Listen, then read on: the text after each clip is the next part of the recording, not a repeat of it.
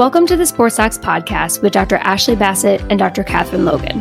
On each episode, we chat about the most recent developments in sports medicine and dissect through all the noise so you know which literature should actually impact your practice. On today's episode, we're focusing on rotator cuff tears with Dr. Anand Murthi, Chief of Shoulder and Elbow Surgery at MedStar Union Memorial Hospital and Professor of Orthopedic Surgery at Georgetown University.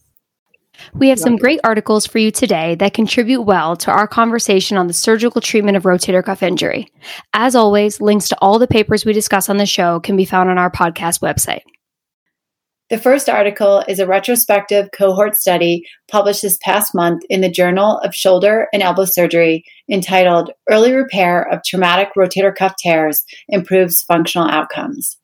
Matt Ramsey and his team at Rothman reported that patients who underwent surgical repair of traumatic cuffs within 3 weeks of injury had the best functional outcomes as measured by ASES, SANE, and VAS scores, compared to those who underwent surgery later.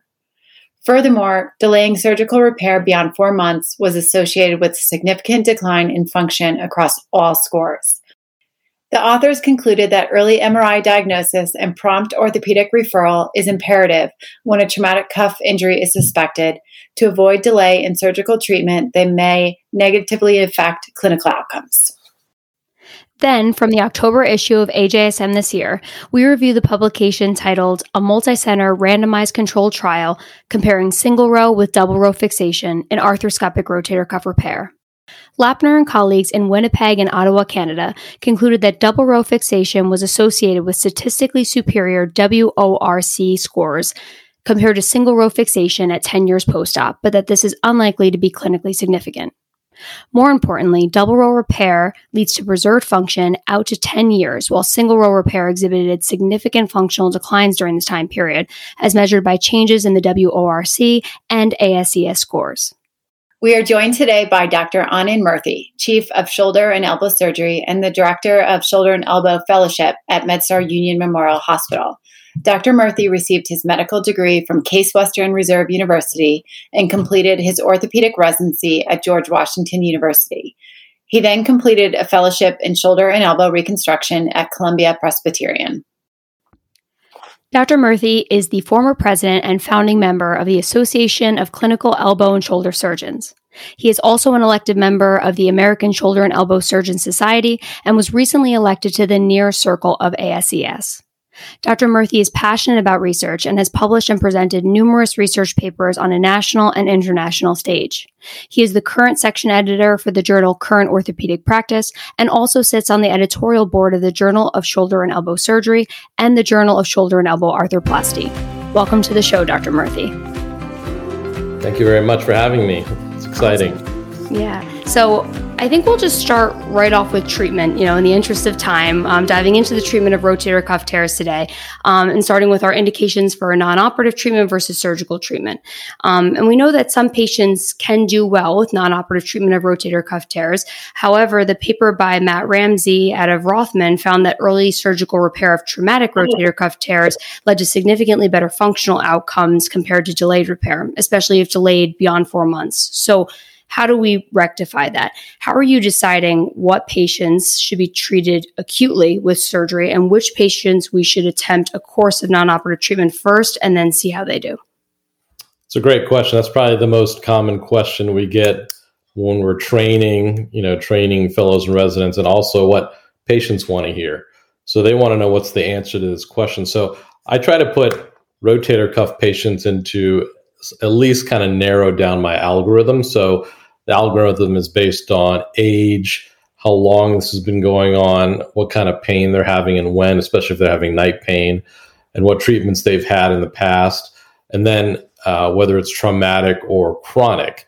And so if I see a patient who's in that, and kind of 60 years old is kind of near my, that's my kind of older age, what I consider, where outcomes kind of drop off a little bit of over 60. But now we're seeing even more healthy, physiologically older people doing well with cuff repairs. And then I kind of split them into degenerative, chronic, and traumatic.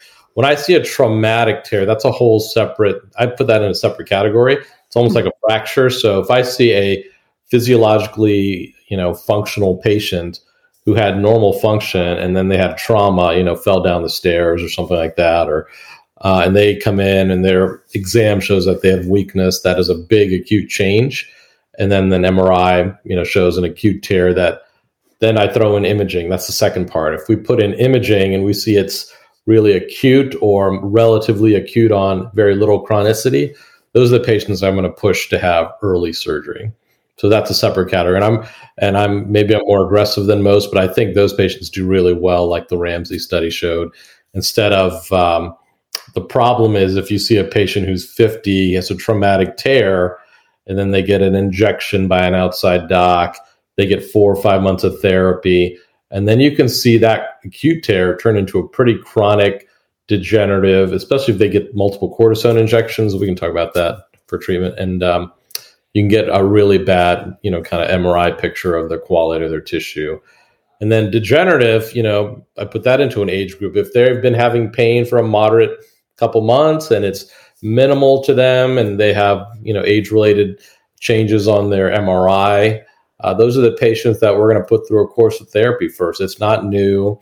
Pain is really their biggest problem, not really weakness. And those are the patients that may go into kind of the category of anti-inflammatories, some sort of non-operative transdermal creams, therapy. We even use acupuncture, things like that. Okay.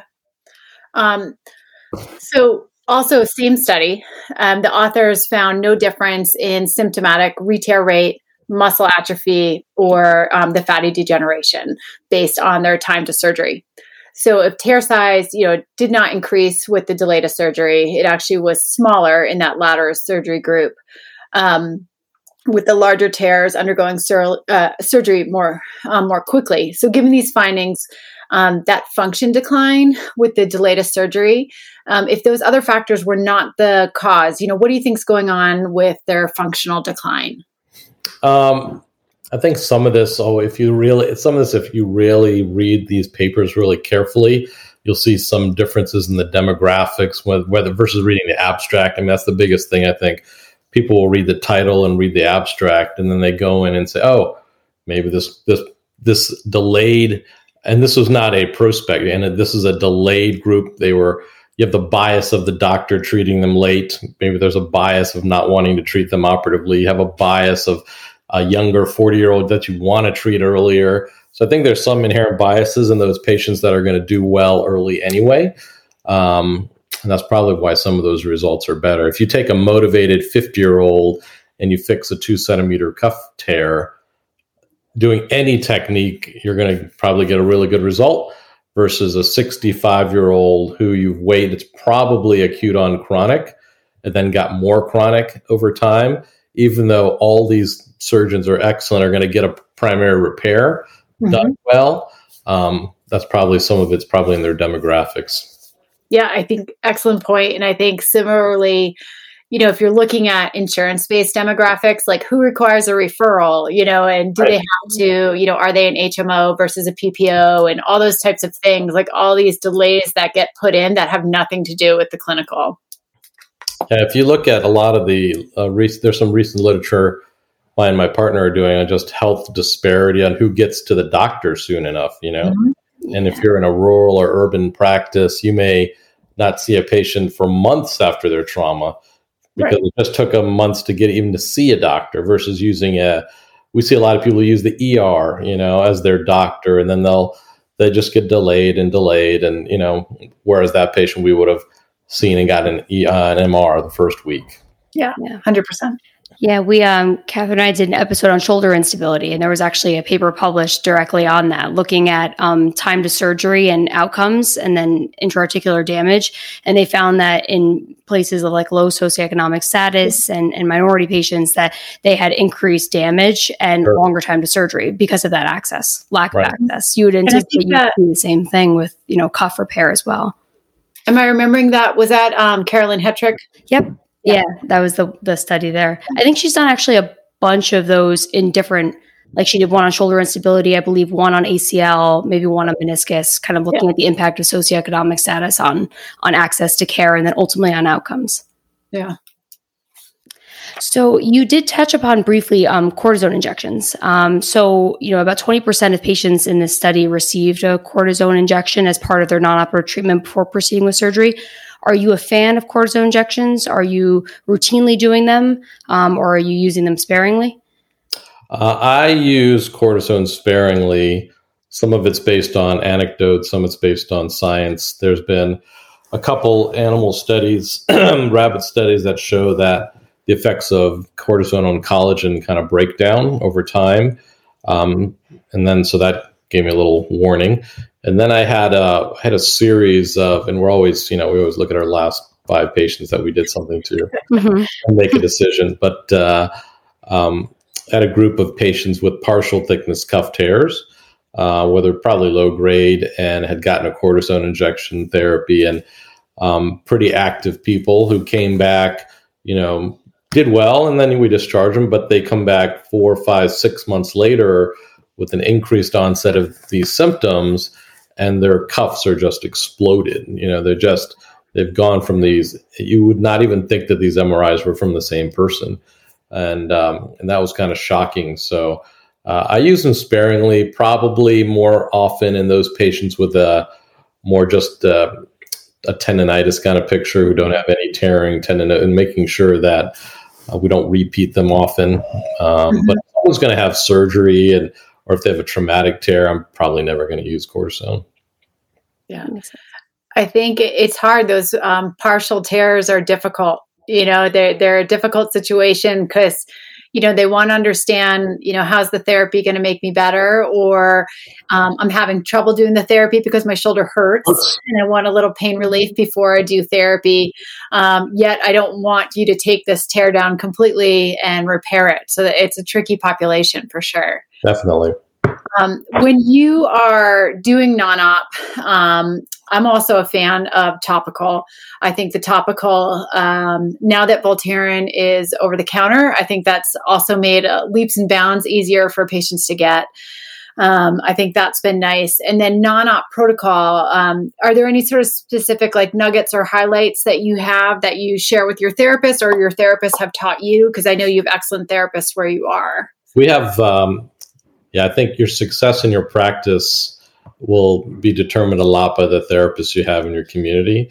They can, and really hooking in with a few that are really, tuned in. One, if they're just good and they know their stuff, but 2, that they are good at communicating back and forth with you as a physician. But, for me, it's get their inflammation down by whatever means, whether that's stim or acupuncture or dry needling. And then getting their motion back, because a lot of these patients who are, especially the partial thickness cuff tears that you talked about, have significant posterior capsule stiffness. So we'll make sure that they work on their posterior capsule stretching. And they really, if they work on their mechanics, their scapula, it's really like avoiding the cuff. That's the last thing to work on. So, working on their scapula, getting that stable, working on their posterior capsule, getting those 2. And then once they get those better, a lot of times time will have gone by and their symptoms are a little bit better if it's going to be treated non-op. So we're going to give them 4 to 6 weeks and see if they can work on it that way.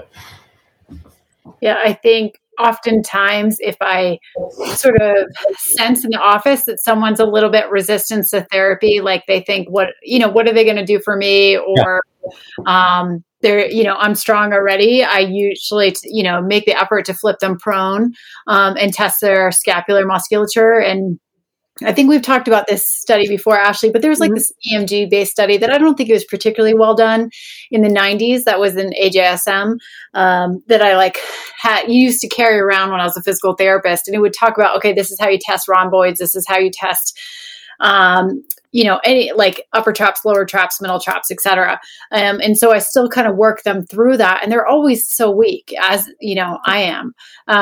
So it just always sort of reminds us all these other muscles are really important. And, you have to sort of balance this out. Yeah. And I always, if they aren't doing well, whether post-op or non-op, I try to go through specifically, what is the therapist doing for you? I didn't know you were a therapist in your past. That's variable, just like any physician, group of physicians. There are great therapists. There are middle of the road and there are poor. And if you hear from your patient, oh, my therapist gave me some bands and a sheet of paper and sent me to the corner, and then put some ice on it before and after, then, we often will change therapists too. We'll get them to a better place and they will just be like, wow, it's miraculous. What the difference is. Yeah. And then you aren't operating on a bunch of impingement patients too. Yeah. I think it's hard because the reimbursement, I'm not as familiar with the reimbursement in your state, but in Colorado, the reimbursement for physical therapists for certain carriers it hasn't changed in like over a decade. And so, sometimes the model is we have a lot of students, we have a lot of aides, but obviously that care is very difficult to carry out that way. So you feel for them, but at the same time, you say, I can't have you there. Right.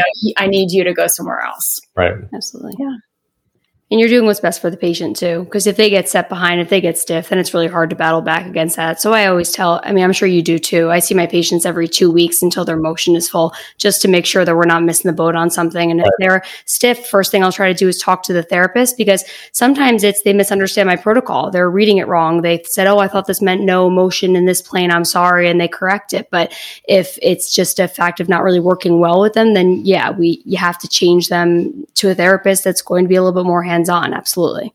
Yeah, I agree. The biggest one is internal rotation. I've seen therapists they don't work on it or are uncomfortable working on it or working the posterior capsule. And, you have to, if they're doing strengthening and they haven't gotten their motion back yet, they're not going to really get any better. Yeah, absolutely. For sure. So if you do perform a cortisone injection, are you waiting on surgery? And if so, how long do you wait due to concern for infection? To be honest, it usually ends up being around 6 weeks. I know the Brockmeyer paper, and there's been some other papers using these large database kind of Pearl Diver data drives, which are have a lot of errors in them. That paper is cited more than any other paper these days. I mean, when you talk about surgery and post-surgical infection, and it's just not a great, and I tell Steve it all the time. And, it doesn't hurt to wait 3 months. I don't think. I think for some patients, it's a bit of an issue, when you tell them that they have to wait 3 months and they have all these plans. Especially, we had all these patients wanting, like you guys have patients wanting to have their surgery in December, and I had an injection in November. My deductible is going to be out, and so I usually tell them 6 weeks. I think that's enough. I've never had an issue over many years with an increase in infection rate with either arthroscopy or arthroplasty. So I think I'd be wary about, pushing everyone 3 months away. I think the issue with cortisone and revision cuff tear is true, though. I think people who get a bunch of cortisone and then get a cuff repair probably have a higher rate of failure. I generally do get an MRI first before I ever consider injecting. I'm not sure how it is in your systems as far as how fast you can generally get an MRI done. We can generally, if we really want to, we can generally get one within a few days. So most patients are sort of, okay, if we're even considering, a cortisone, let's just get the MRI so we all feel confident with our decision. Yeah. But yeah, I think you're right. I participated in some of those Pearl Divers as a resident, and yeah, they are not perfect. You get a lot of stuff published though, but it may not always be pertinent, I guess, or not biased. For sure. So moving into a little bit of technique. So the next paper analyzed long-term data when we're looking at single row and double row techniques. So overall, authors found no significant differences in quality of life and function across most of the outcome scores. And then, although not clinically significant, there were some scores favoring double row repair. So you spoke a little bit about algorithm as far as choosing surgery. Do you sort of have a similar algorithm for technique like single row, double row, or, any other modified techniques that you might use? Yeah, the single row, double row debate now, it's like 15 years old or something now. And I think the McDonald study is very good. And it's kind of model. It's model that they put it on.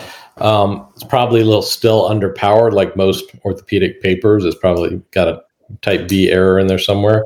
But I agree that if you can get a double row repair, it's most likely biomechanically stronger, and they'll probably do better in the long term with anatomic repair. But I think the way I teach it, or we put in our algorithm, the number one thing is to recognize a tear pattern. I don't think every tear pattern can get a double row. At least that's for me. Whether you got to do margin convergence and then a single row on the end.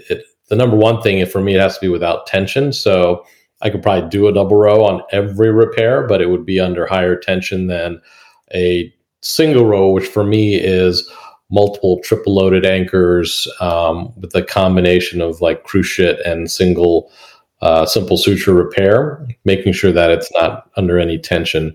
Sometimes we'll use like ripstop sutures and things like that, but there's a reason you're using single row, which means it's a pretty large tear that's under a lot of tension as well. But I think most papers show that they're a little weaker single row over time, but you're selecting out a group of patients that needed a single row, so they were most likely multiple tendon tear, including the posterior cuff. So. But they all do pretty well with regards to pain relief, whatever technique you use. So what I use, I like to use double row for as many tears as I can that are, single, double tendon. If it's really small, I use like a tension band, inverted mattress. And if it's, massive and we need multiple side to side and things like that, we'll use probably the single row after that. Yeah, and when you're doing a double row, do you tie medially or are you knotless medially? What do you do? It's so funny. When I left fellowship, I was all about tying. About tying. And then I got into practice and I was like, all right, let me see. All right, I'm going to tie. And everyone else is like, why are you tying? Stop doing that. Just do, knotless. And then so I switched over to knotless. But recently, I'm doing the medial, the Arthrex anchors that have the knotless one where you can take the suture from the one side, load it to the other one. And so I do get some medial compression without having to have those knots possibly causing some subacromial irritation. So I've been doing that in larger tears. If it's like a small, medium tear, I just do a standard knotless like speed bridge. But if it's a larger tear, then I do that knotless medially. I usually tie medial knots and then, compress over the top.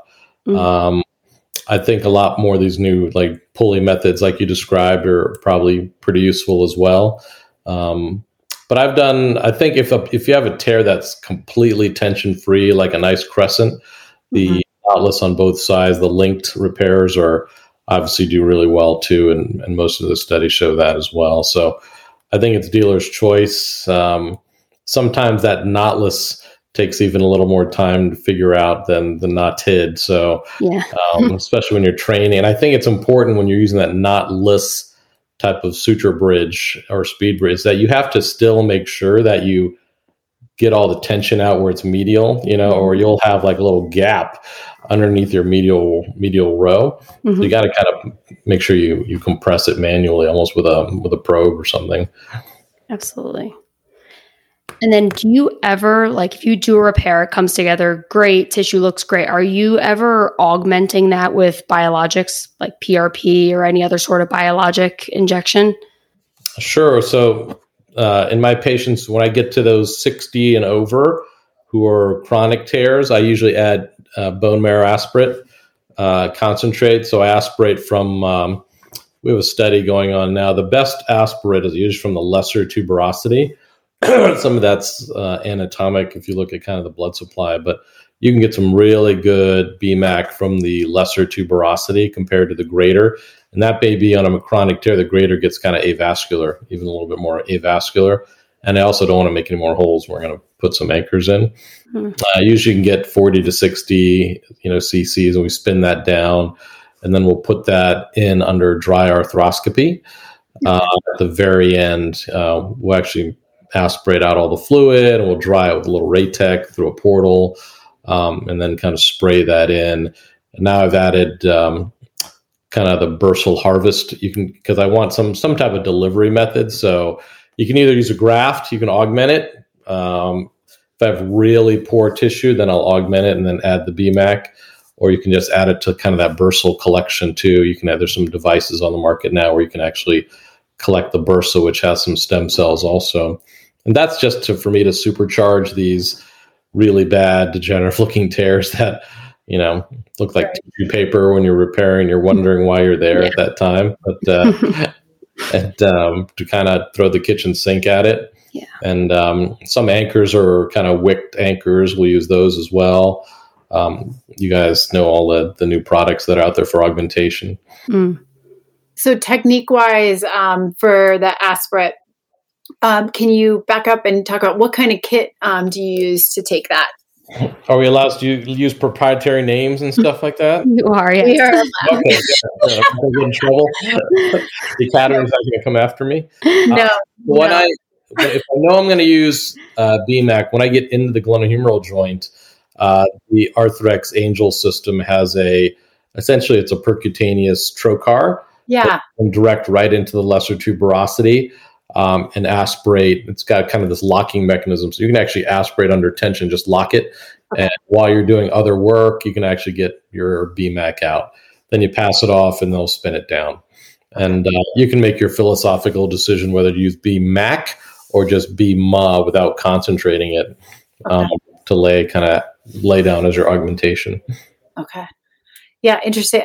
So all my BMAC experience is really using Crest, which obviously, there's some some good downside to that as far as now you've got a new surgical site positioning. Yeah. Depending on how you position, it can be difficult if you're not lateral.